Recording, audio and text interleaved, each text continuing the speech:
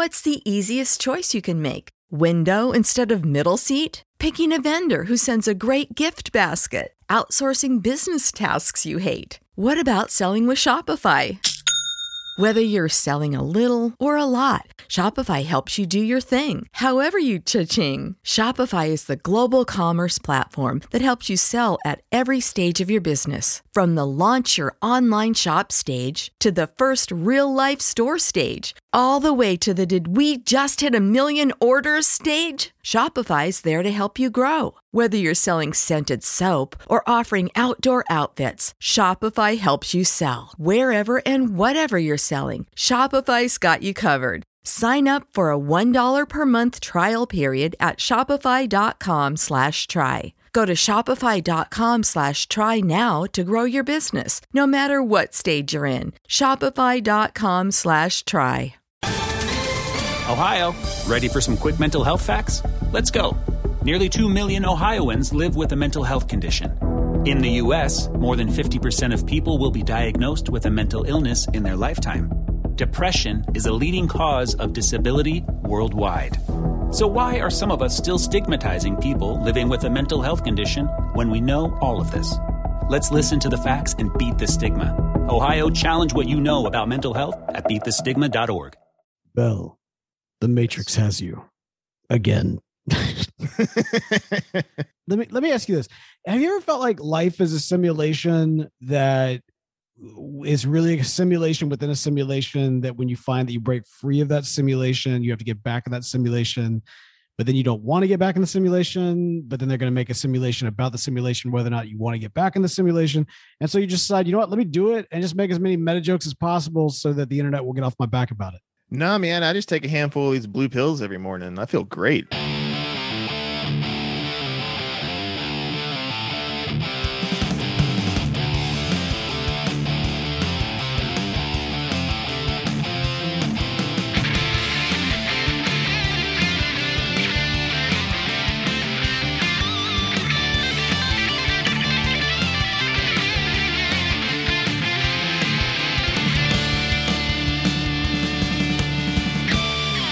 Welcome to Panel to Screen. I'm Bo. And I'm Neo. But then I'm Morpheus. That's a very strange Morpheus, yes. Actually, yeah. I'm Morpheus. You know what? Actually, spoilers. We should just Matrix. Most unnecessary. Like, I was about to actually make a joke, but then it was going to spoil the movie. So you know what? Let's just get this out of the way. Yeah. Most unnecessary show on the internet. That's right. It's me and Bell. We're talking about the movies and the comic books and the whatnot. We're talking about the Matrix, ladies and gentlemen. Matrix Resurrections, and this is our spoilerific review. We will be spoiling this movie, and we do not apologize for that fact. Okay, we saw the movie. Okay, and so we can talk about it because we saw it.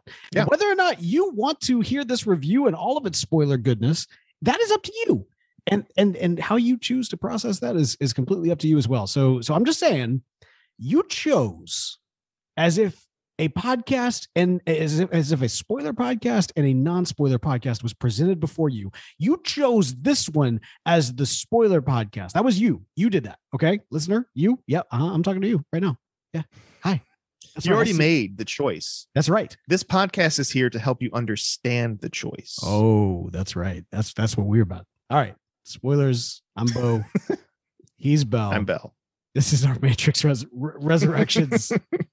This is our revelations about the Matrix Resurrections. This is a reloaded podcast where we revelate about the resurrection of the Matrix. Yeah. Oh man. All right. You know, I've spent some time thinking about this movie, and I'm really excited to talk to you about it because my feelings on it have like fluctuated so much over the course of the last few weeks here. It's kind of crazy, but I think the one thing that is universally true about this movie is that releasing the same day as Spider-Man No Way Home was a terrible idea. Yeah. Like a terrible idea. Like, it doesn't matter. Like, you thought it was good. You thought it was bad. Doesn't matter. It was a terrible idea to release this movie the exact same week as Spider-Man No Way Home. One of the largest movies in the history of movies. Like terrible. Yeah. Yeah. Were they trying to bury this film? That's what I want to know. Probably. Ooh. I mean, yeah. Like, that's kind of what it feels like. Mm-hmm. It does though, right? Yeah, like, okay, first off, I want to know your initial impressions. What did you think about it? How did you like it? Did you like it? This is all right. This is interesting because, like, typically, all right, you and me like to come to these reviews fresh. We try to do that, but lately, I feel like we've been kind of texting each other, kind of being like, it's so good, or like, I don't know. This one, we never texted each other. We have, like, I have no idea what your thoughts are in this movie, and you have no idea what my thoughts are in this movie. Yeah, like, and I wanted to watch it again. I just never really had an opportunity to watch it the second time before doing the podcast, which is unfortunate because it's on HBO Max, like, it's so easy to do. Yeah, I know, but when I first watched it, Christy fell asleep and she wanted to watch it again, and so I didn't want to like watch it again and then have to watch it again with her. So I was trying to, like, get some time to watch it, and we just haven't had a really good opportunity to sit down and watch a movie. So. All right, fair enough. I was in New Orleans when I saw this movie. I think it was Christmas. It was Boxing Day, if I'm not mistaken. Yeah. Okay. So my wife and I were in New Orleans. We had a lovely time. Great food, good music, of course, and just good times. I had while. Stopped by one of the local movie theaters around the French Quarter area. It's kind of like a mall style movie theater. So we're talking like small screen, bigger than your home TV, smaller than your average theater. But, I mean, like, I was just going because I wanted to see what this movie was about. Why don't we do this? I kind of want to keep my cards a little close to the chest here, Bell. I kind of want to do that. I want to ask you this first. The Matrix, circa 1999. When was that? I believe it was 99. It was in the 90s. That is definitively true. Let me get a exact date. Yeah, 1999, and then the Revolutions was 2003. That was definitely in the 2000s. I mean, like, like one movie defined kind of the 90s and the other definitely defined the 2000s in terms of just the way it looked and felt and yada, yada, yada. Do you remember where you were the first time you saw the first Matrix? Yeah, I do, actually. Where were you? I was at Alpine. Okay. Oh my gosh, Bell, that was me too. All right, so like, I this is the weirdest thing to me, because this movie blew my mind when I first saw it, and I was like, why didn't I see this in theaters? Me too. Okay. Oh my gosh, Bell, we watched this movie together for the first time. I thought you had seen it before then. No, I hadn't. That was the first time I saw it. Bell. Yeah. Did we just become best friends again? I was so mad at myself that I didn't go watch this in theaters, and I have a funny story involving drugs about why I still haven't seen it in theaters, because I tried to see it in theaters again, and it didn't go so well. It was the 90s. We're trying to find ourselves. Anyway, the point is, so you saw this movie. Wait, but it wasn't in theaters at the time. Like it came, like, Alamo released it in theaters. Like they did a re-release like a couple years ago, and I tried to go see it again, and some things happened and I didn't make it to the Okay, kids don't do drugs. Okay. Yeah, drugs are bad. Yeah, you miss out on some really epic movie experiences. So don't do drugs. Okay. Yeah. So I missed it in theaters the first time, and then I got an opportunity to see it in theaters again, and I missed it in theaters a second time. Yeah.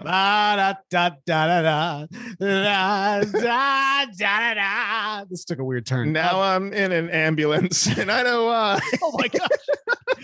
All right. You're going to tell me that story when we're not recording. Yes. Yeah. So we're going to hear that at a later date. But for right now, we're going to talk about The Matrix. Okay. That's interesting, man. We saw that together as young, I think we're teenagers, if I'm not mistaken. We saw it in the woods, which we all commented on after the fact was like the worst possible place to watch like a, cyber urban kind of warfare against the robots. And then we're all like chilling out in the woods. So it's kind of a weird space to watch it. I was like you, man. My mind was blown. It was a fantastic film. The special effects were obviously groundbreaking for the time. The movie was thought provoking. We were presented with a classic hero's journey.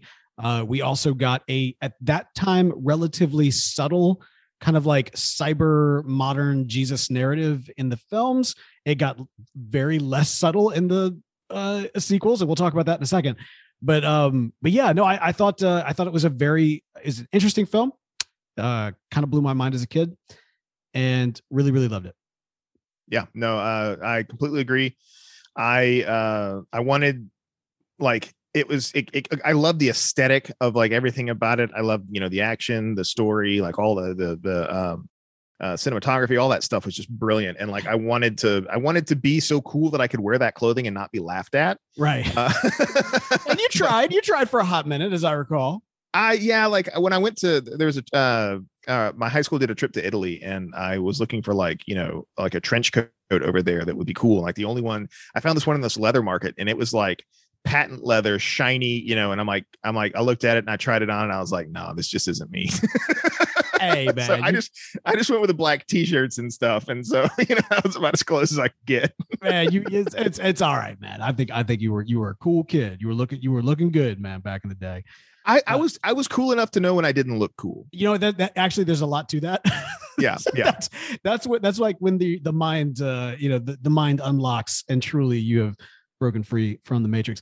Bell, I'm curious though, because while our first introduction to the first movie was together, the sequels, I believe, was very separate. So I'm curious. I don't think you and I have ever talked about this with Reloaded and Revolutions.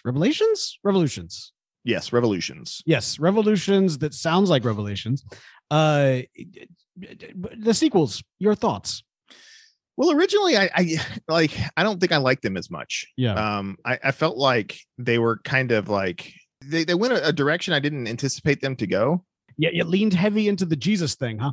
Yeah, there was a lot of Jesus allegory there, and I was kind of more into like the cyberpunk fight the machines kind of thing, right? Controlling the Matrix, things like that. And I recall distinctly about Revolutions and Resurrections, both of them not liking them. Yeah. After my initial watch in theaters. Relatively same. I think that Reloaded definitely benefits from rewatches. Like, and I found that in years, later. And actually, I before watching this movie, I went and did a kind of a Matrix rewatch, and really, really enjoyed it. Like, I was like, you know what? No, Reloaded was actually a pretty good movie, a pretty epic sequel if you kind of consider like everything that's going on, and kind of the action was phenomenal. They were kind of leaning into a lot of the more philosophical questions that they kind of laid out in the first Matrix film. They expanded the universe by kind of introducing you to Zion and what, like it was, I remember at the time feeling like, oh, this isn't at all what I expected Zion to be. But now, like with kind of the benefit of having experienced it, it's like, well, now, okay, like now I know, so let me appreciate it for what it is. And I really do, man. I think Reloaded very much benefits from, subsequent watches. Revolutions. Revolutions, on the other hand, for a movie called The Matrix, I could have used some more Matrix in that movie, Yeah. So here's the trick, right? Like, and I've done, a couple rewatches of the whole trilogy, or I guess, the trilogy before. Yeah. I guess we'll say the original trilogy. That makes sense, right? Yeah. I think that works. I think that is the Matrix trilogy. This is something very different and definitively and intentionally so. So this is this would be a sequel trilogy. The implication is that it would, or a sequel movie to the trilogy. So the trilogy stands on its own. I don't think that it's in the franchise, but it's not in the trilogy. Yeah. In the franchise, in the universe, but the trilogy is like a complete story.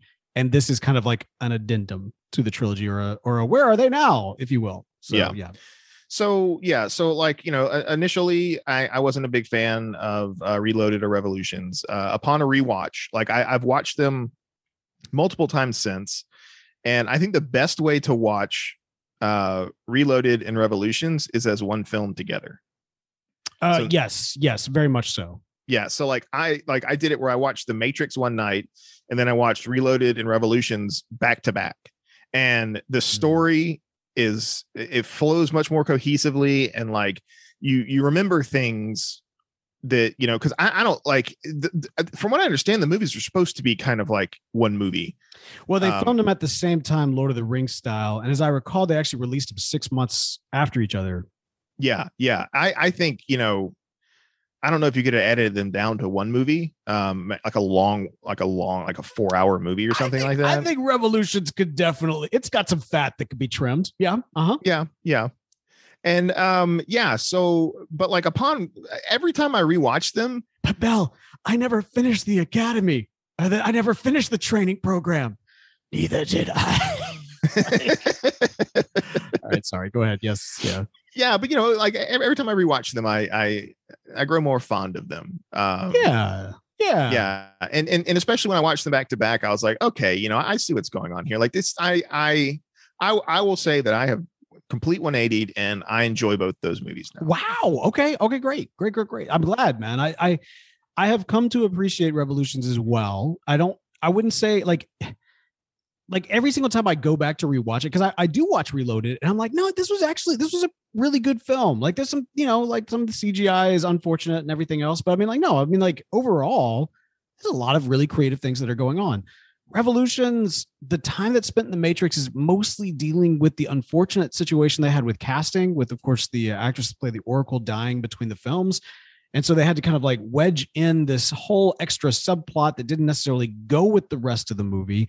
And then on top of that, they spent like 2/3 of the thing in the real world. And I'm kind of like, I want to know what's going on with the Matrix. And like, even like they leave everything very open to interpretation, which is fine. However, not necessarily what I wanted. And so there's just a lot of that, man, in that movie. What was the subplot for the Oracle? I thought they just kind of explained that away, saying, yeah, she had to change herself because so that's the thing. The Merovingian wanted the eyes of the Oracle, right? And so like so the whole thing was with the Seti, right? Was that the Oracle was she had to pay a price because she was trying to free this child and everything else. And don't get me wrong, Seti is a cool character, and I loved how she showed up in this movie. And we'll talk about all that. In fact, we probably should start talking about this movie, all things considered. But like, no, it all seemed like a lot of time was given to like that whole plot line of the Merovingian and the Oracle and this like side program that didn't really have to do with anything as it relates to the machines versus the humans and everything else. And so, yeah, there was a lot of that I at the time I could have done without. Now it's okay. It's fine. It is what it is. And I think ultimately the big fat that could be trimmed off this thing is really about, the 1 hour battle in the real world with like people in like machine golems. And so like you don't care about you don't know any of these people. You don't care about any of these people, even like the kid who you do care about to some extent. And like the Admiral dude, the general guy, like you get them. But their dialogue is so cliche. Like I remember in the theater, everybody saying like the neither did I when he said I never completed the training program.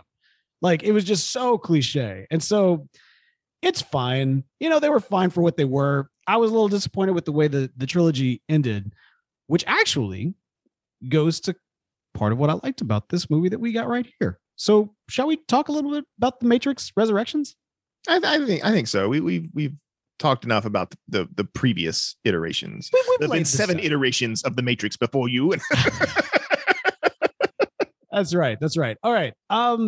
Where to begin, Bell? What would you like to begin with? Man, this movie has a lot going on. Yeah. Mm-hmm. The first bit of it seems basically like a commentary by Lana Wachowski about the studio system. Dude, I don't know much, but I know the Wachowskis didn't want to do this movie. Like, dude, I hated that. And I've seen people who really liked that. And I'm sorry, but like, no, I'm sorry. Like at some point, like, y'all, like either make the movie or don't, but don't spend 1/3 of the movie trying to apologize for the fact that you're making the movie. That was I don't think it was an apology. I think it was a criticism. Either way, then don't do it. You know what I mean? But the whole line of Smith in that movie was, they even name dropped Warner Brothers. Yeah, they did, and I hated that. I hated that so Warner much. Brothers is going to make it with or without us. Yes, no, I got it. It was a little on the nose, Bell. Like just like this, before in the sequels of the original Matrix with the Jesus narrative, it was a little on the nose. Here, what was a lot on the nose is that like, and I say the Wachowskis. I know Lana was the only one that made it, but like both of them did not want to make this. You know what I mean? Like the Wachowskis did not want to make this movie. And it was clear it was a little on the nose. Like all of this stuff was extremely like beat you over the head with the fact that this was going to happen without us. So, sit down in your chair. Like, I don't need that. How about just go tell me a good story? you know what? Like, if you want to do it and tell a good story, then do it. Don't give me this bull. I'm sorry. Like, that frustrated the heck out of me. And there's a lot that I liked about this movie, but I did not like that. I don't know. I appreciated it because, you know, I knew you would. Well, because a lot of it is it's talking about, you know, like reboot culture and things like that. And a lot of people. So the original Matrix was and the Wachowskis have come out and admitted this, that it's like trans allegory, right? Wachowskis. What did I say? You said Wachowskis. Wachowskis. Yeah. It's Wachowskis. Yeah, there you go. Whoops. Well, the Wachowskis have come out and said that the first movie is basically like trans allegory, right? It's about being transgender. And well, I mean, I think that they said that you can read that into it. Like, I think one of the things that I actually, all right, so I'm almost certain Lana like said yes. Well, that's what it is. No, but not holistically. Like, when that's all right. As much as I hate the fact they did this, I will reference it since they did do it. Is that one of the things they were very over your head about was that the Matrix trilogy is really done in such a way that almost anybody can read anything into it. And that actually neither, like, no one interpretation is right. And literally all of the interpretations are right. And so I thought that was fine. Like, I think it's great that they put that in there I think the fact they did it as a way of like pointing out that it makes it impossible to make a sequel to the trilogy because everybody else is going to ascribe whatever narrative they want to it. I mean, it is what it is. I think that this one in particular, I think like the trans narrative like is much more like prevalent, to be sure. But I also think one of the things they did, and they continue to do well, is do the Matrix in such a way that there's technically lots of different narratives that you can read into it. I was thinking about this like very specifically with the original trilogy. Like, they're really good. Or, well, I mean, and I know that it wasn't both of them. I know it was just Lana this time, but like in the Wachowskis in general are really good at like putting the very on the nose narrative in front of your face and beating your like over the head with it. And then kind of subtly laying in other narratives that are kind of both up for interpretation and then also intentional. And so I think that this movie also has that. Whereas with the first trilogy, it was very much the Jesus narrative. With this one, it is very much the sequel culture stuff that, again, they spent a third of the movie, a third of this movie telling us why they didn't want to make this movie. And I'm like, don't make the movie. I'm sorry. I just got mad at it at some point. I was like, look, if you don't want to make the movie, don't make the movie. They were going to make it with Michael B. Jordan. They were going to do a prequel type thing. Like, if you're going to be bitter about it, then don't do it. You know what I mean? Anyway, I mean, that's I don't know. It's like, you know, when the movie is full of subtext and all this kind of stuff and all these, you know, plots and themes. You mean the franchise? Or do you mean this movie specifically? No, the Matrix, the franchise, right? Like, yeah. And then for the studio, which all those people saying, oh, we got to have more bullet time. Let's have, you know, blah, blah, blah, blah, blah. That's them like glazing over what the Matrix was about. Right. Like, it's allegory, and then saying, we'll just throw in a bunch of action scenes with bullet time because that's what people want. And that, like, I feel like that's the Wachowskis. complaint, is that, like, you know, when you're an artist, when you're the Wachowskis. I always say it wrong. It's not that hard. Well, I've been saying it like that for 20 years. So, like, leave me alone. Wachowski? It's Wachowski. I don't know why I say Wachowski. I know, but wait, am I wrong? It's Wachowski. You got no. It's Wachowski. You know what this was? It's spelled Wachowskis. You were obsessed with the Matrix back in the day, and that's why you have gone with the Wachowskis as the. Maybe I have some sort of weird form of dyslexia where I delete H's in names. Well, I don't know. Actual dyslexia, and I can actually say their names. So. But you know, it's like, it's, you know, for them to take something that you created and to make a soulless version of it, like, you know, that's gotta suck. Okay, so here's my deal. But the thing is, though, Lana came out and she was like, you know, she was talking about one of the reasons why she decided to make it was because you know, I think her parents both died. One of them died recently.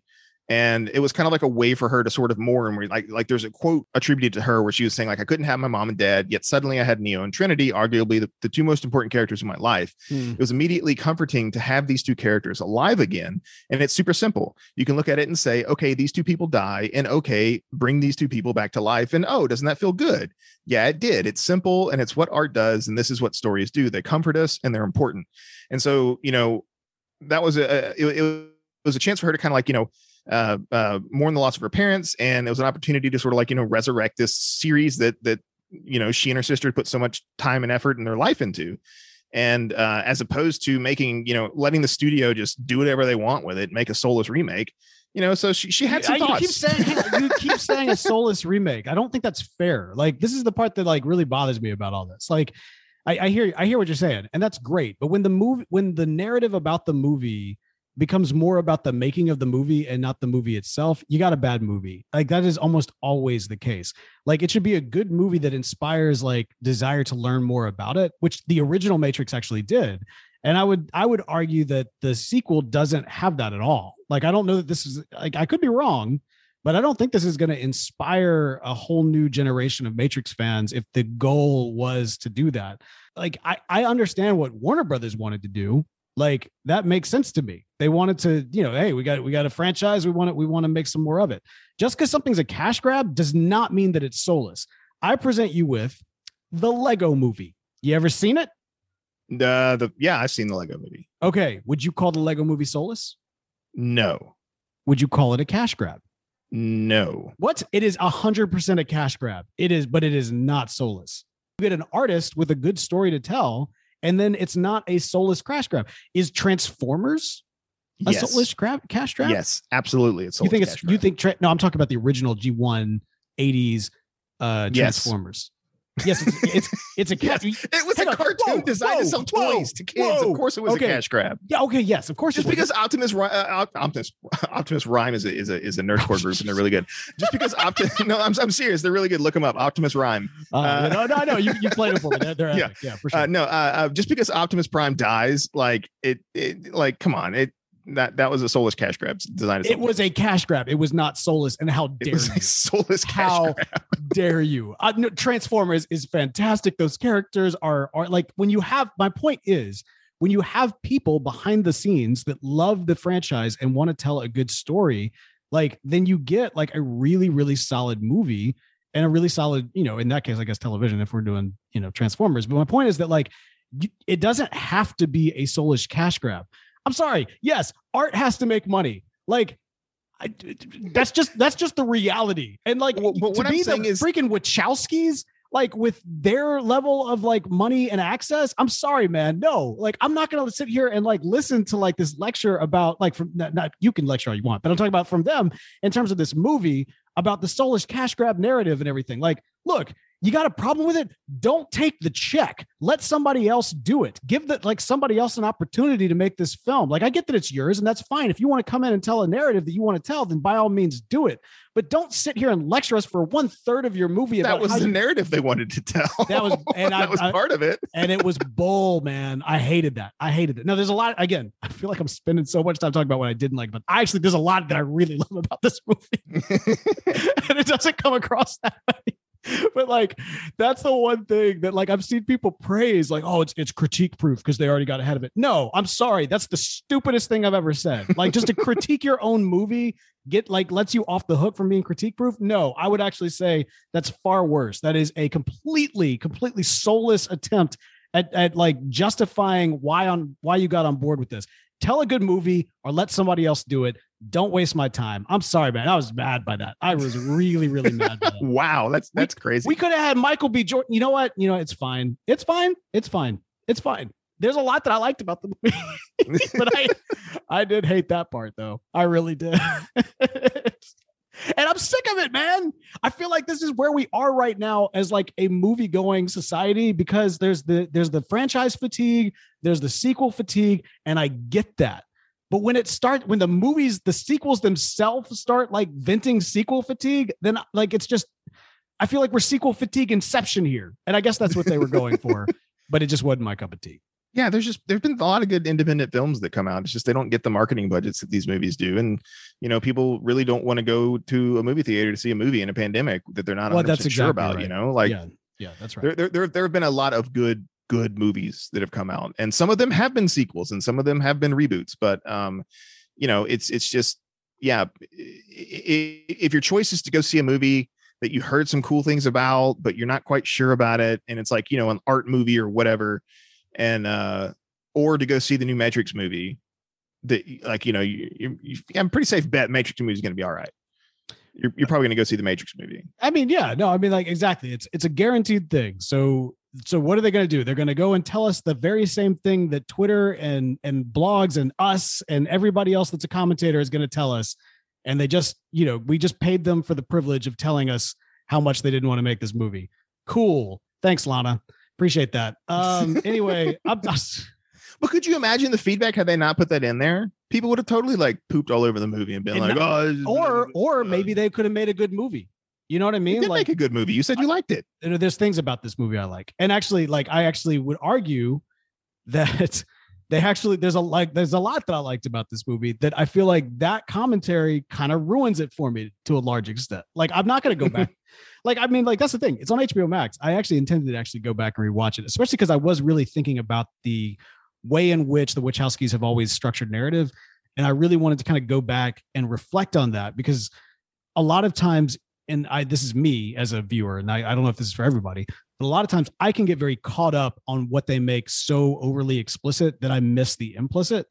And I know that they're like, these movies are very rich with the implicit. And so that's where I wanted to kind of like take some more time with it, because you can read about 3 or 4 different narratives into it in the same way that you can do the same with the original Matrix. And I think that's done fairly well.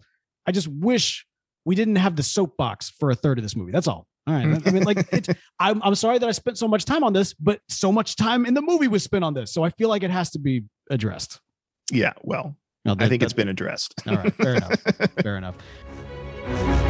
More great TV talk up in just a few minutes, but first, we got to pay a few bills. Stay tuned. We'll be right back.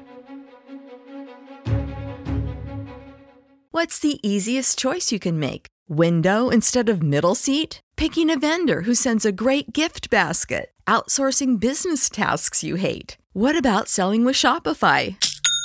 Whether you're selling a little or a lot, Shopify helps you do your thing, however you cha-ching. Shopify is the global commerce platform that helps you sell at every stage of your business. From the launch your online shop stage to the first real-life store stage, all the way to the did we just hit a million orders stage. Shopify's there to help you grow. Whether you're selling scented soap or offering outdoor outfits, Shopify helps you sell. Wherever and whatever you're selling, Shopify's got you covered. Sign up for a $1 per month trial period at shopify.com/try. Go to shopify.com/try now to grow your business, no matter what stage you're in. Shopify.com/try.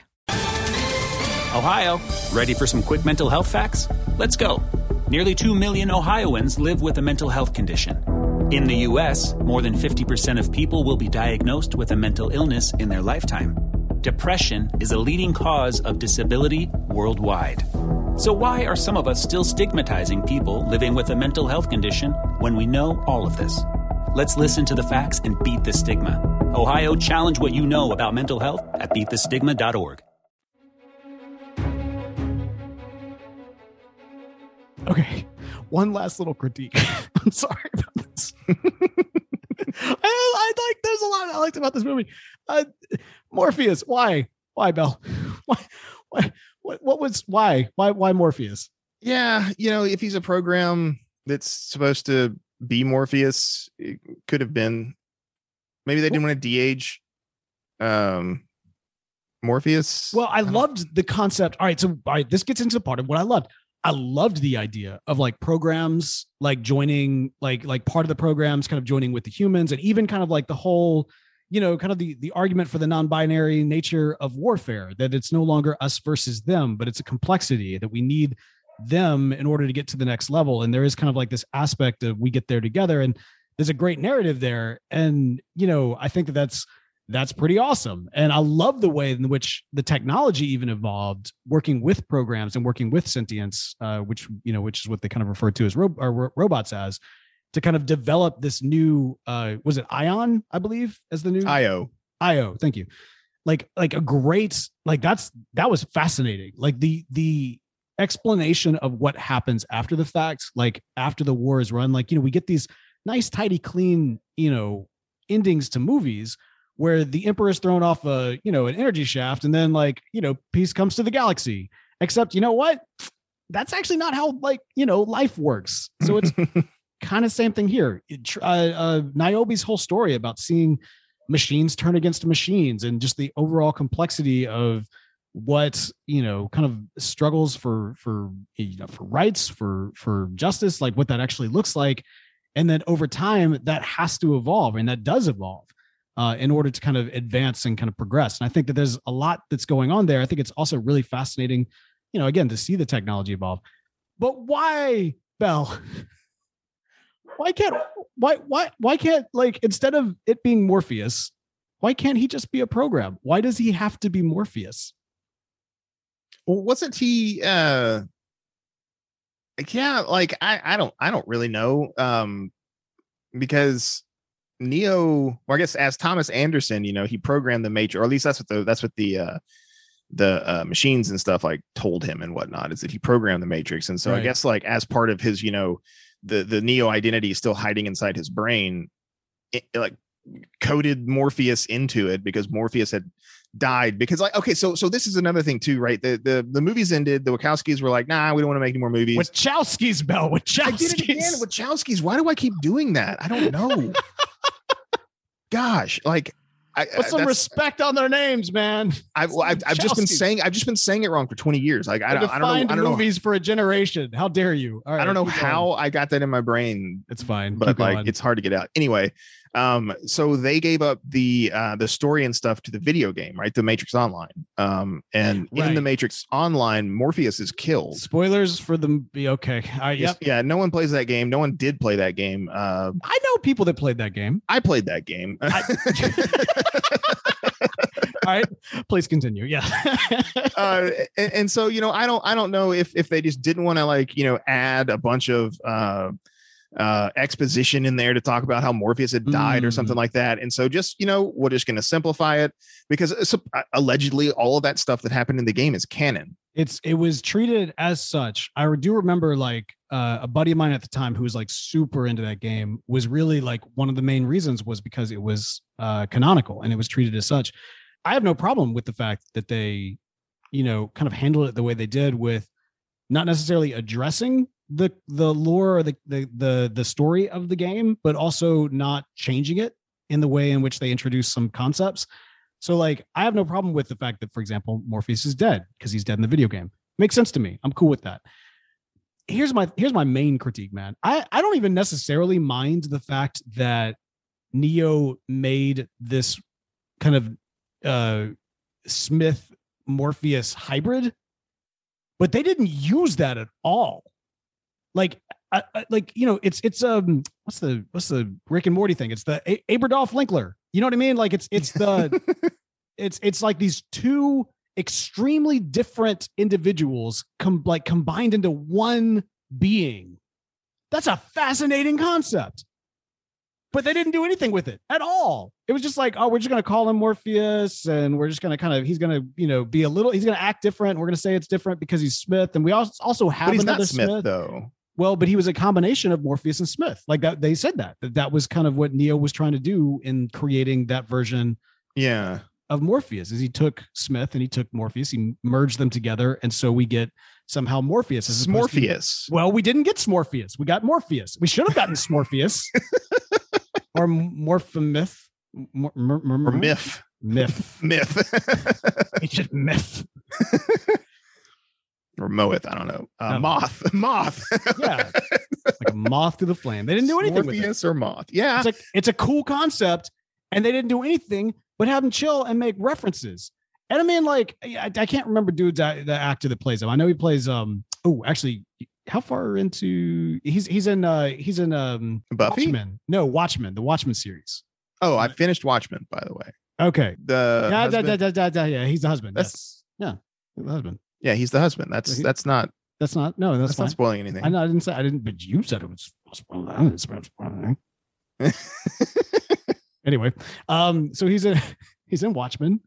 And he's perfectly fine. A buddy of mine has been saying like he would make if they were going to recast Black Panther, which they need to recast back Black Panther, but if they were going to, then he would be a good candidate. I'm like, I really haven't seen him like get a chance to do anything in any of the stuff that I've personally seen him in. And I was kind of hoping that we'd actually get to see him like, you know, get something to work with here. And they give him like a cool concept of like the Smith Morpheus hybrid, and then they literally do nothing with it. And then they just make them all like one of those little metal ball things. You know, the metal ball things? Yeah, those were cool. You put your hand in them.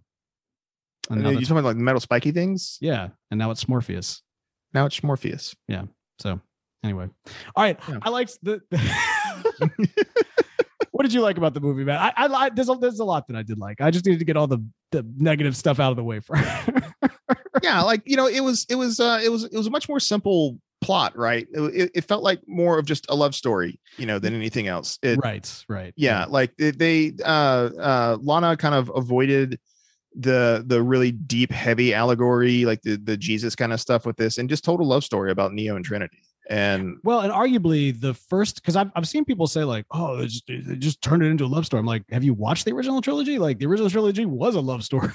Like, yeah, and they, you know, they I think they expanded on that maybe because like maybe they couldn't tell the love story, or I guess Lana, because since Lily wasn't involved in this one, so maybe there was a love story that they wanted to tell in the previous ones, but it kind of got, you know, buried by the intense.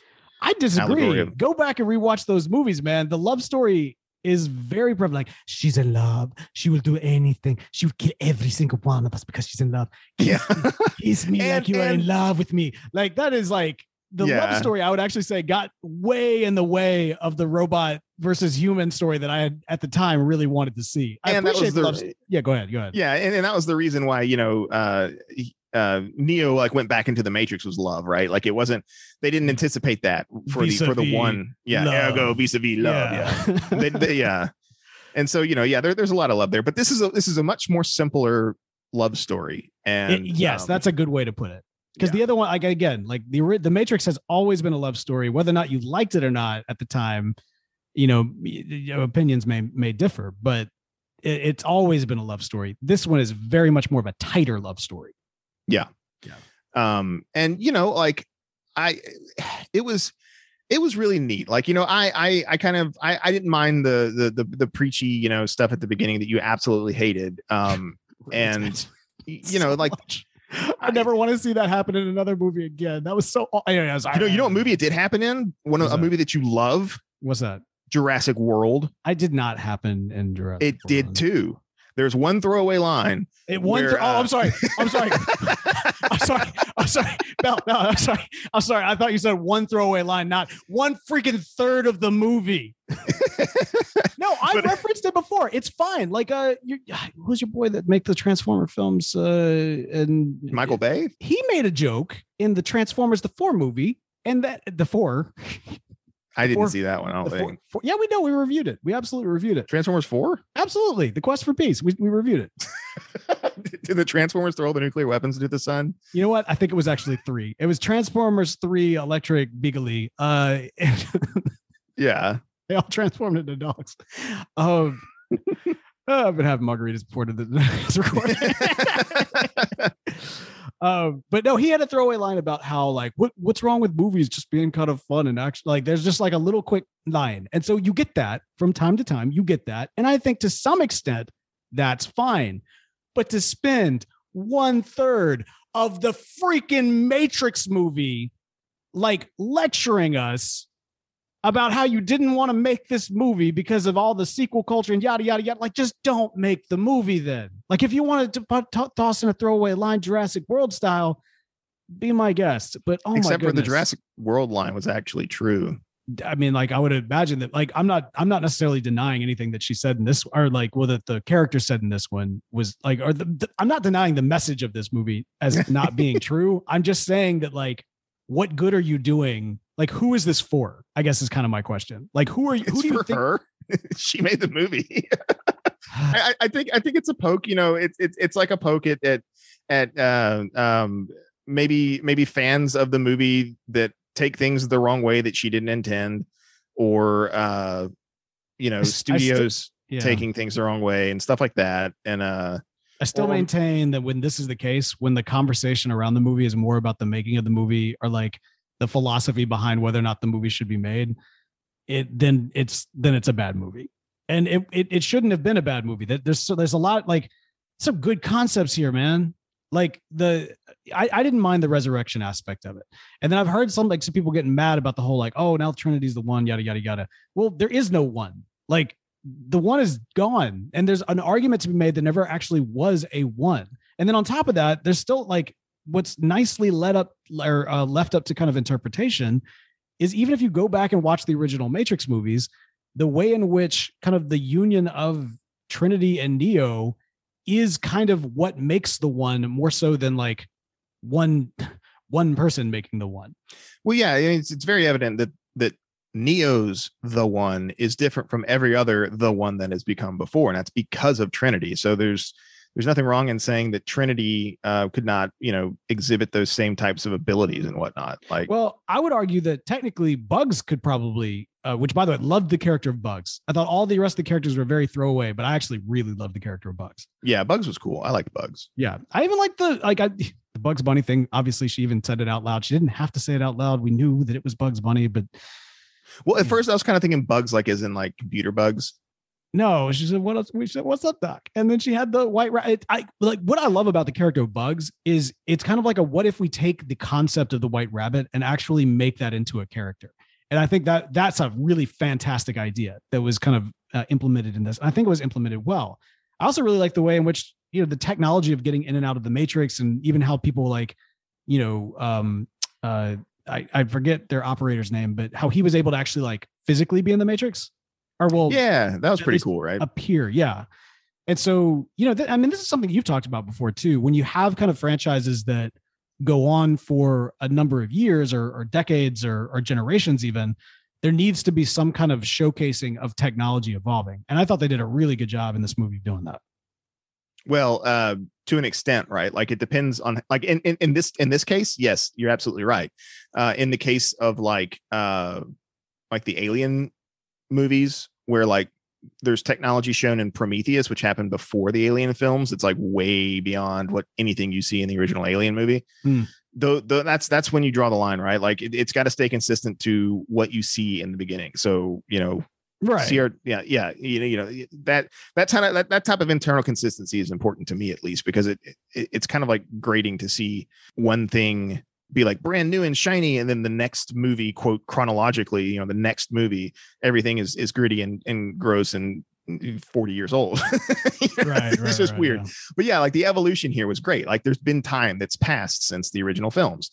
And so we see this evolution of a way to enter the Matrix, the way to interact with it, the different way they do the portals and things like that, which is pretty cool. So all that stuff is neat. There was some things that I was a little, maybe you can help me out with. What was why did Bugs have to enter into Trinity's body to free her? Yeah, that's another way. That was another thing I needed to rewatch the movie for. It's like, I don't know if I was just really tired because I watched it when I was late. It was late at night. But I was like, I was like, she's got to go in there. And then what? They take her body out, but they take Trinity's body out, but she's still connected to Trinity. And then once they get her out of the pot, like, I don't know. That didn't make any sense to me. I didn't know if that was supposed to be kind of like some sort of like, kind of nod to the idea that maybe Bugs is the new, like, kind of, I guess, Trinity, Neo, Morpheus. Like, if you look at Trinity and Neo and Morpheus, and I mean, there's a reading into the original Matrix that you could, where like, if Neo is Jesus, then Morpheus is God and Trinity is the Holy Spirit. And there's kind of like, they three exist as kind of this Trinitarian kind of savior-esque kind of entity. Perhaps Bugs is supposed to represent all three of them, right? Because she is, she is literally the one. She frees herself based on seeing, based on seeing Neo, but she does free herself. And then on top of that, she is kind of Morpheus because she's going to, free Neo in the same way that Morpheus did. And then in this way, she literally becomes Trinity. And so now not only is she becoming Trinity to also kind of complete that connection point with all three of our kind of main cast members, but she also literally is becoming the new Trinity through that particular reading, or kind of viewing of the original Matrix trilogy. So maybe that's there. I don't know. That's the great thing about this is, again, when the Matrix is done right, and I think that in many ways the Matrix was done really right in this movie, there's a lot of different readings that you can kind of pull into these movies. Yeah. So, anyway, but yeah, I didn't get that either in terms of like, from a practical standpoint, they didn't really fully explain it. And from a symbolic standpoint, it wasn't clear either. So it was a little odd.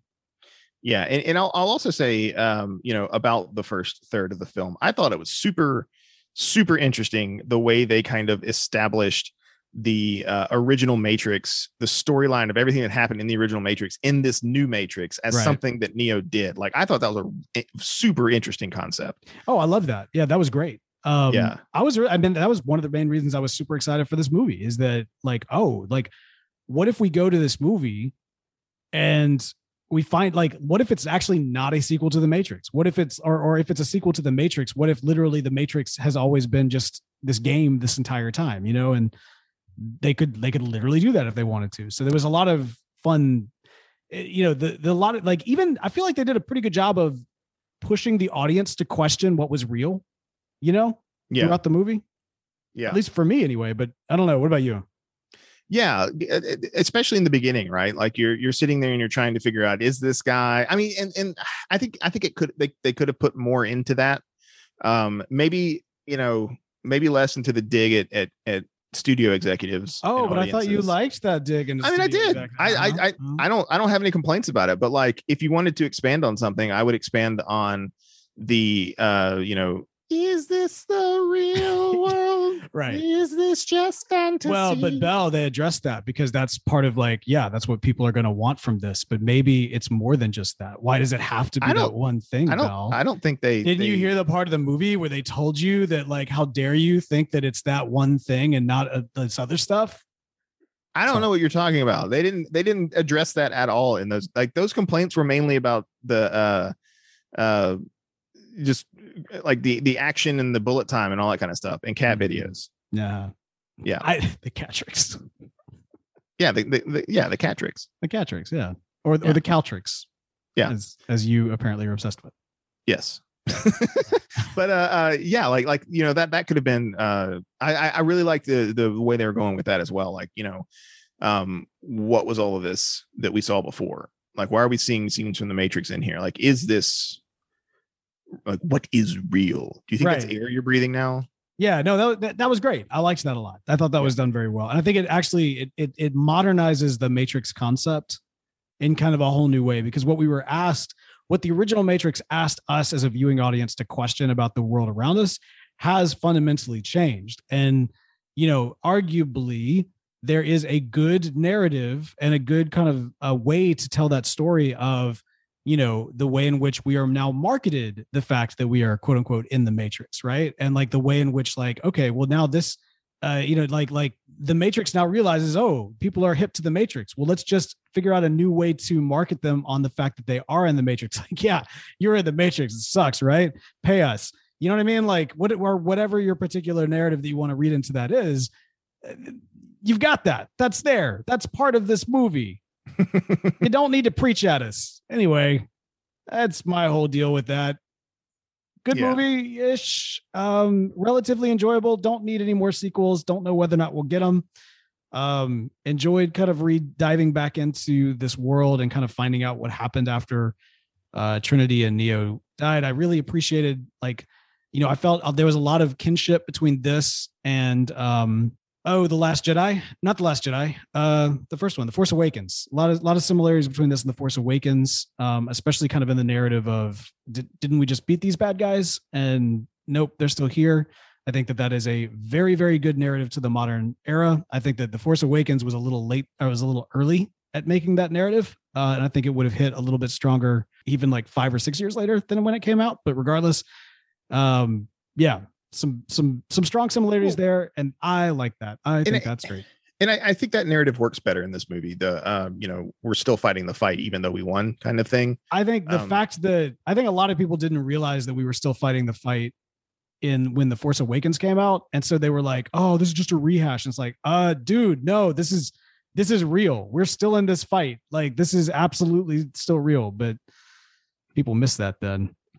And now people can't miss that. And so I think I don't think it works better in this one. I think I would actually argue it works better in The Force Awakens. I think this one lands at a different time to be received in a different kind of way. That's my thought. I don't know. I always felt that Star Wars was like more, it's like science fantasy, right? And it's good versus evil, and like having definitive victories over evil is an important thing. And so when you come back into Star Wars, we didn't actually defeat evil, it's still here. We have to that's sort of like in there. I mean, that's my personal opinion on it, right? I'm not saying that's what Star Wars is, and that's what you liked the escapism of an uncomplicated, like, yeah, because that's what A New Hope, the original Star Wars, was. It was an uncomplicated, good versus evil story, and they continued that with the other ones, and then we finally got this defeat of the ultimate evil in the series, and it was done, and it was over. And then you find out that it wasn't, and then the guy that they killed in the third movie comes back in the. Well, I'm not talking about the sequel franchise as a whole. I'm just talking about specifically the Force Awakens. Yeah. But yeah, what I'm getting is I feel like in this world, in this universe, in the Matrix universe, a story like that where we defeat the final, we beat the big bad, we win the war, but we're still fighting it, or I guess we win the battle, but we're still fighting the war, kind of thing, works better in this universe to me than it does in Star Wars. That's I think there's an argument too that to be made, and this is where there's a lot of great narratives to be able to pull from this, is that there's that sometimes it can feel like we're not making any progress, or sometimes it can feel like like nothing, like the needle is not actually moving. Or I think Neo even said, like, I just feel like everything I did, everything we fought for and died for was for nothing. And it's like, no, like, we actually need to pause. Like, no, it's not where it needs to be, but like, no, there's been significant progress made. We don't need to rest on that, but we also do our elders and those that fought the battle before us a disservice to pretend as though they didn't actually earn anything or they didn't actually win anything. Like, no, the battle's not over, and it's complicated and it's different now than it was before. But at the same time, like, battles were fought before and significant ground was made. And to deny that is to deny, the work of those that came before. And I think that I liked the fact that this movie kind of paid homage to that concept. And so, yeah, that's where I feel like this movie really worked. When it was a Matrix movie, like, it was great. When it was, Lana complaining about the fact, like, when it was just her just saying, like, I don't want to make this movie, then I'm like, okay, cool. Well, then maybe, I don't know, don't. It was kind of curious to see what the Michael B. Jordan, like, prequel situation was going to be. It's kind of some cool concepts going on there, but that's cool. You decided, you came back in, took it over to tell us why you didn't want to do it for like an hour and a half before you actually gave us the real Matrix movie. Thanks for that. Anyway. Yeah. And then, like, here's my thing. I know I'm like coming at this like real hard. The only reason I am is because I've seen so many people praise that decision, and I'm like, what is wrong with y'all? Do y'all not like good movies? Like, so my issue is less the fact that Lana did it. It's fine. It's fine that, like, that's what this movie is. Like, that's a choice. It was a choice that was made. Perfectly fine. It's not my cup of tea. What irritates me is that it seems to be so many people's cup of tea, and it makes me not want to watch movies anymore. So I'm like, what is this? So anyway, because you've taken the red pill, you've seen, the whole rehash, reboot, franchise thing. You're saying bad. That, like, who doesn't know that? Like, who doesn't know that? Who is this for? It's for her. Like you said, it's her venting, which is fine. But I didn't want to, like, I didn't pay money to go see the reason why the Wachowskis didn't want to make this movie. I went to go pay money because I wanted to see this movie, and this is what we got. I think maybe, I don't know, but there's another 90s movie. I could have seen Spider-Man again, and I'd already seen it twice. I'd see it a third time and a fourth. Oh my gosh, that movie's amazing. It is really good. But there's another 90s movie film franchise that also had a reboot thing, and one of us thought it was great, one of us thought it was awful. What's that? And Jurassic World. I never said it was great. I enjoyed it. but like, no, I thought no, Jurassic World was fun. The sequel was, I still maintain that what was it, Jurassic World? We Didn't Die the First Time. What was it called? Clone Wars? It should have been Jurassic World: The Lost Park, like you said. Oh yeah. It's gold, Bell.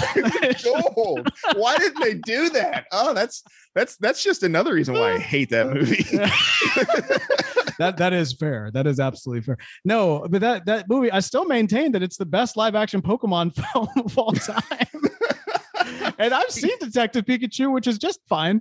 This is a much better live action Pokemon movie. As you recall, I thought Jurassic World was great. I did enjoy kind of seeing something that we never saw before. Was what if this park was actually a park? I thought that was a great, that was a fun world building experience. And also I like the idea of theme parks, like Westworld. Are you into Westworld? Have you watched that yet? Yeah, I'm fully up to date on Westworld. Okay. So, and we need to do a Westworld TV talk, man.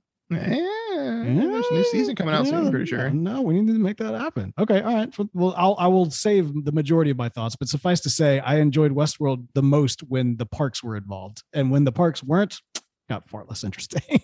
Yeah, I could see that. Yeah. Anyway, but yeah, I don't know. Like, I think like I get where Alana's coming from, because I see what they did to Jurassic Park. I see what they did to my boy.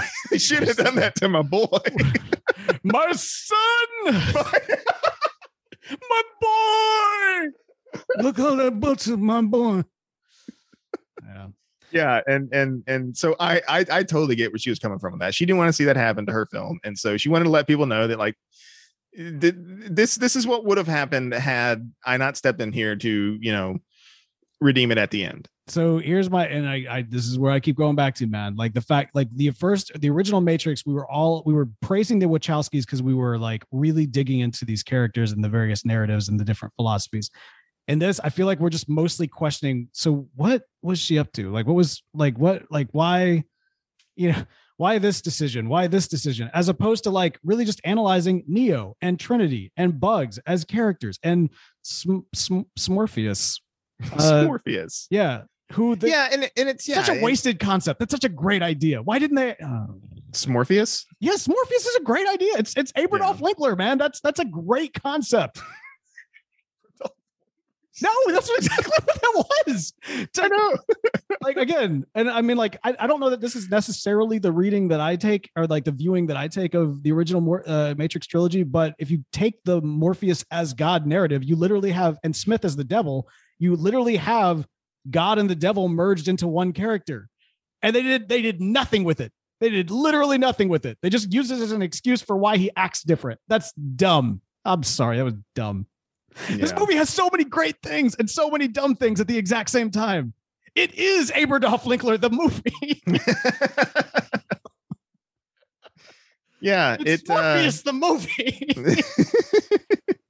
All right. Sorry. I think I'm done. Yeah. Well, I mean, should we talk about Smith though? Oh, go ahead. Yeah. Sorry. Oh, yeah. I mean, yeah, there's other aspects here, like Smith. Yeah. I thought was interesting as his business partner being, forced to work with his nemesis, as it were. Yeah. It was fun to see the Merovingian and his werewolves and stuff come back. Unnecessary, sure. Yeah. Yeah, unnecessary, but fun. What about Neil Patrick Harris as the analyst? I mean, it's Neil Patrick Harris. He's just gold in anything. I can't critique Neil Patrick Harris. He's fantastic. I thought he was it got a little on the nose when he was all at the end, like all of a sudden he's like oddly misogynist. And it's like, aren't you a robot? Like, that was weird. The way his character kind of changed at the end there when he was like super like submissive and whatnot. I don't know. It's just weird. That was odd. So I thought that was again, the movies do really well when like the subtlety is there, and they're just really, they come across as super dumb when it just beats you over the head with it. It's the same thing. Like, this is Revelations. Like Neo's sitting there sacrificing himself for his people, and like a cross goes over him. He's got like angel wings. It's like, okay, yeah, we get it. He's cyber Jesus. Like it's a bit on the nose. You know what I mean? Like, I don't know. Yeah. And, so, and like, Jonathan Groff is Smith, Same guy who played You'll be back like before. Even though there's no robot human war, you'll be. Yeah, I thought that was neat. The guy who plays the bad guy in Hamilton playing the bad guy in this movie. I thought, it's interesting because I do think it would have been better with Hugo Weaving in the like reprising the role. That said, I thought he actually did a really good job. Like he was a good Smith. I liked his performance. Yeah. Like, cause what was it? The character Bane in the second movie, and third movie. He did a fantastic job. He really did. He did an excellent job as well. And so, apparently Groff didn't want to like imitate Hugo Weaving. So he did more of like a character study, like I think on the fighting style or something like that. So he was more like interesting, more Smith during the fights. Yeah. Which was interesting. But like, I always thought that Bane was a great Hugo Weaving impersonation. Oh yeah, that was brilliantly done. I mean, it's one of the highlights of the third movie to be sure. I thought he did a great job with it. I think it actually does speak to like how well Hugo Weaving kind of created an iconic character and an iconic performance. Yeah, that it can, like it can be imitated, and like there is so much homage that can be done with that character. It's fantastic. I do think it would have been more of a mind job if literally it was Hugo Weaving in that role. But again, King George did a good job. Yeah. Okay. Yeah. So yeah. Any commentary on Bugs's crew? Name one of them, Bell. I mean, you got Bugs. And name one that's not Bugs, Bell. Daffy. Berg. Oh. Lexi. You're just making this up. You don't know. I'm reading the Wikipedia page. Oh, okay. So Yosemite Sam, Daffy. There was Tweety Bird. Oh, you can't forget about Tweety Bird. Can't forget about Tweety Bird. Suffering succotash there, Bell. Yeah. Be suffering those succotashes. I wish she hadn't said. Well, I just wish she hadn't said Bugs. As in bunny. Like, and like you just don't. You don't have to say that. Like it was great that she was Bugs. That was great. I got it. You don't have to say as in bunny. She even said, "What's up, Doc?" later. And I thought that was great. Well, like when she said bugs, like my first thought was computer bugs because this is the Matrix. You would have figured it out, right? As soon as she said, "What's up, Doc?" Maybe I was like, "Oh, Bugs Bunny." Yeah. Well, she had the rabbit again. Like it's the concept of follow the white rabbit, but now the white rabbit is literally like it's that concept as a character, and that is where, more of that in this movie would have been great. And like, I really liked her character, and I wouldn't mind a deeper exploration into this universe with maybe Bugs as kind of our main protagonist. And I mean, really kind of exploring the world post Neo, like the Matrix post Neo, like Neo and Trinity aren't even necessary to some extent. Like you can tell an HBO series in world. And for the love of like all that is holy, please get some people that actually want to tell the story. Well, so did you ever watch the Animatrix? I did. Yeah. Love the Animatrix. Yeah. Like I think that would be kind of neat to see a sort of like, it doesn't have to deal with Neo and Trinity, but like, stories around the Matrix, like before it, after it, like, stuff like that. Maybe we could see some stuff like that in on HBO Max or something. Maybe we don't need another TV show. Maybe we need some explorations of characters, or I would rather like explorations of themes and ideas, because that seems to be what the Matrix is about, right? Well, no, I mean it's about a lot of different things. So I mean, like it can be about a lot of different things. Like I think anytime you try to put the Matrix in like a box or a bubble, you do it a disservice, because it's a complex film with like multiple different messages and multiple different meanings. I think that one of the great things about it is that it is so flexible. I think that's part of the genius of the original trilogy, like the original film.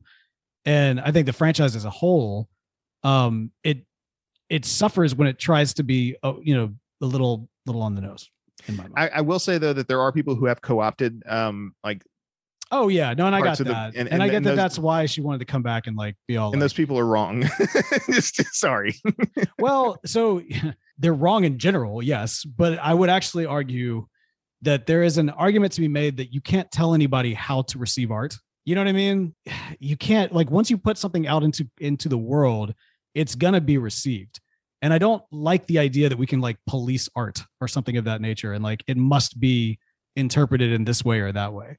And so while it's irritating that they've taken like a really, aggressive, like try to co-opt the Matrix as a whole, and I think that the Wachowskis have done a fairly obvious and blunt job at kind of naysaying that. I think that's fine and that's good, but I also don't think that you can like tell somebody how they can like receive art.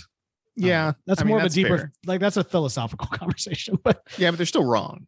No, they're wrong in general. Yeah, like exactly. But in terms of like how they receive art, like how, like I'm not going to critique anybody for how they receive art. You know what I mean? Like, yeah, if you can read, like it's fascinating to me that so many people can like watch Star Wars, for example, which is a very simple story, and kind of come away with it thinking, and I mean, it's just the Empire did nothing wrong. Well, not necessarily that, but my point is that like just in kind of our polarized world, you end up in a situation where quote unquote both sides, or rather all sides, can watch Star Wars and see each other in the villains, like see themselves in the heroes and see each other in the villains, which baffles my mind. I'm like, how? Like, don't you see that you're the anyway? Yeah. The point is, it's like, like I don't get it, but I also can't like, and I can be frustrated with it, but I can't control, or nor should I, how somebody receives art. And so anyway, that's just a larger philosophical conversation that I guess is fairly appropriate for a Matrix discussion. Right. Yeah. Yeah. So, all right, out of 5, man, what you getting this? I'm going to give it, and this is, pre-rewatch. I need to rewatch it, but I'm going to give it a 3.5. Okay. Because I did enjoy it, and I do want to watch it again. And so there's that, right? And I it wasn't as groundbreaking as the first movie, but it was enjoyable. There were parts that were cool, like if you care about Matrix lore, that was certainly expanded. And I think there's the action wasn't as crisp and neat as the first one. force push. But come on, Keanu Reeves is like pushing 50 something. So like, dude, I get it. He's freaking John Wick. I finally saw the John Wick franchise, man. So now you can't tell me that now. Okay, look, you can get in that kind of shape when you're that age and do that for like one shoot, but like he can't be doing that like over and over and over again, right? Isn't like he on John Wick 12 in production right now? Is John Wick 3 or 4?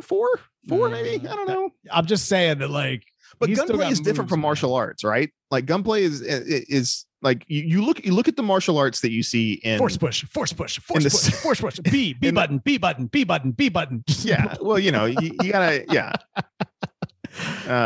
But I hear what you're still saying. Like, yeah, it was some of the action scene, like the cinematography and the choreography weren't as crisp as the original trilogy, but it's still fun. Just putting it mildly, but yeah, I mean that's not a critique I have it for it, but that is accurate. I mean, that's one of the things I love, because I like kung fu movies and stuff. Oh yeah, so I like I like that kind of stuff. And the first one was groundbreaking in the way in which it absolutely kind of applied it. Yeah, sure. And the way it was shot and the way the fights were, all that stuff was wonderful. Absolutely. And so this one's lacking in there.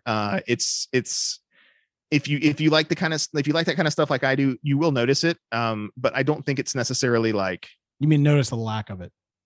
Yeah, you will notice that it is not crisp and clean, and the lack of I guess the performances, the cinematography and choreography and whatnot in the first, and the choreography more so.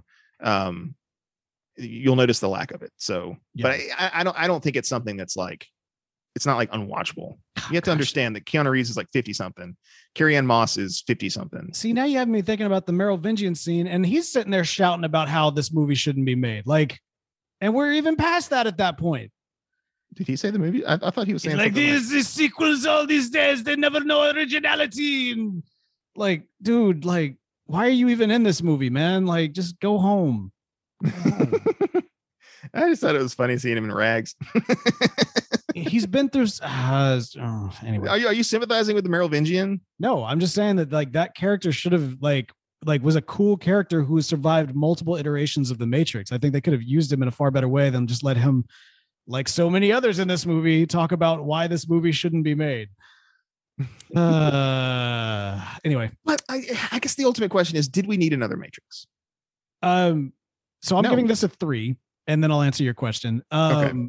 I'm giving this a 3. What it expanded upon with Matrix lore, I thought was fantastic. I know that there's a lot of narratives that people have like been able to kind of ascribe and kind of connect to in this movie that have been really powerful.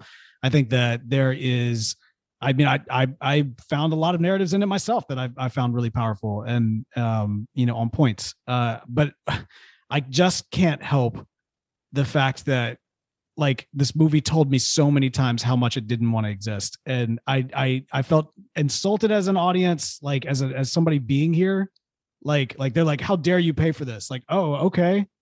Sorry, I care about this franchise. Sorry, I care about this character. So I'm kind of interested to see the narrative that you would tell. Like I have to like sit in here and I have to apologize for the fact that I'm here for like the first third of the movie. And then, yeah, as you just reminded me, the Merovingian comes in later on into like the second half of the film to remind you how much this movie shouldn't exist. And it's just like, I'm sorry, like, you know what? 2.5. I'm like, the more I think about that, it really just does bring down my enjoyment of the film. Did there need to be another Matrix movie? Bell, is a good question. I would actually argue yes. I would say that the way in which the trilogy ended felt lackluster, and I think there was more to say in the Matrix universe, in the Matrix world. And I think in many ways this movie was able to do a little bit of that, and I think that better movies might have been able to do more. I think that with some different hands on the franchise, perhaps we would have actually gotten something a little bit more fun, a little bit more exciting, and a little bit more world building. And I mean, like this was still thought provoking. I don't want to say that it wasn't, but yeah, I would have been curious to see what the prequels were all about. I was excited for the concepts that they were kind of playing around with there, and with the kind of the earlier iterations of the Matrix. I think that's kind of a fun place to play. I think that when you have people that like really love the franchise and they take it out of the hands of the people that created it, sometimes you can actually get good stuff. I point to the direction of The Mandalorian, for example. I think that what you're seeing with a lot of kind of modern Star Wars, especially Disney Plus Star Wars, you've got Jon Favreau, you've got Dave Filoni. These are two people that absolutely love the franchise and have really great stories to tell. And in many respects, some of them were even better than the creators had, because the creators were a little tired of it.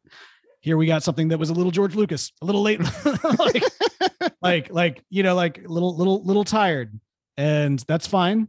That's fine. It's your franchise. You can do what you want with it, but that doesn't make it good. And so I would have preferred a Filoni or a Favreau to take over. I think the Matrix would benefit from if this is to be a franchise, and I do think that actually it's an interesting world with interesting concepts and interesting stories to tell. I think it would be better with people that actually want to tell those stories, who have a lot of love and appreciation for them, than, somebody who felt forced to make this movie, which is what was felt in watching this movie. So yeah, that's my answer to the question of whether or not we need another Matrix movie. Like, was it needed? There you go. Was Boba Fett needed? I don't know. Maybe we should talk about that next time, huh? Yeah, I mean, I haven't seen the third one or the third episode, so. Oh, well, we'll probably do Boba Fett all at once. I think probably the next episode that we'll be doing a TV talk will be our Cowboy Bebop live action. Was that needed? That's a question. I need to finish that. Like it's been hard. It's been hard. I know. Yeah. We'll talk about it. We'll talk about it. I'll put it this way. If you can't finish it, we'll talk about the fact that you couldn't finish it. Yeah. I mean, I'll finish it. We'll see. You got until next week. All right, cool. Maybe that's the motivation you need. Hey, let us know your thoughts on the Matrix Resurrections. I'm still maintaining my 3. I was getting a little bitter there at the end, but like there's a lot that I really enjoyed about this movie. It was a fun enough time at the movies. When I don't think about it, it's a 3. When I do think about it, it's a 2.5. Yeah, but tell us your thoughts. You can tweet at us at TV Talk FM on Twitter. You can follow us. Just be sure to check out the website as well at tvtalk.fm.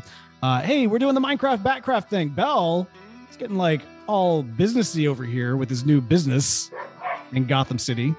I see you popping up, man. Yeah, well, I had some time to actually build the farm that I wanted to build, and built my store, and now I can sit in AFK. So like, if I can't actively do stuff in the game, I can passively do stuff in the game. Hey man, I've been farming emeralds the entire time we've been recording. How dare you? Well, that's how I do it. But yeah, so if y'all want to check that out, you can check out the TV Talk YouTube channel for some updates there. And yeah, I think that's going to do it for us for this week. But don't worry, we'll be back in a flash.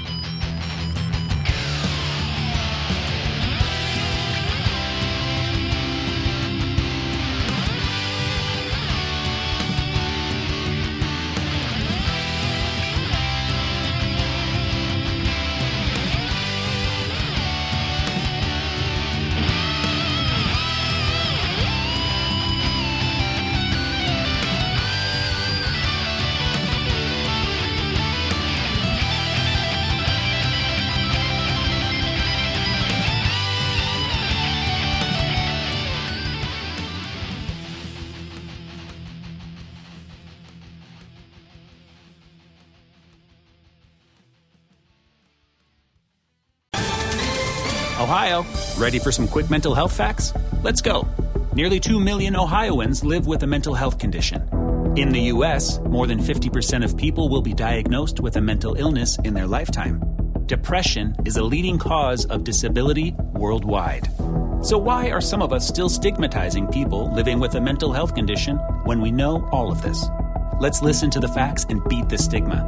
Ohio, challenge what you know about mental health at beatthestigma.org.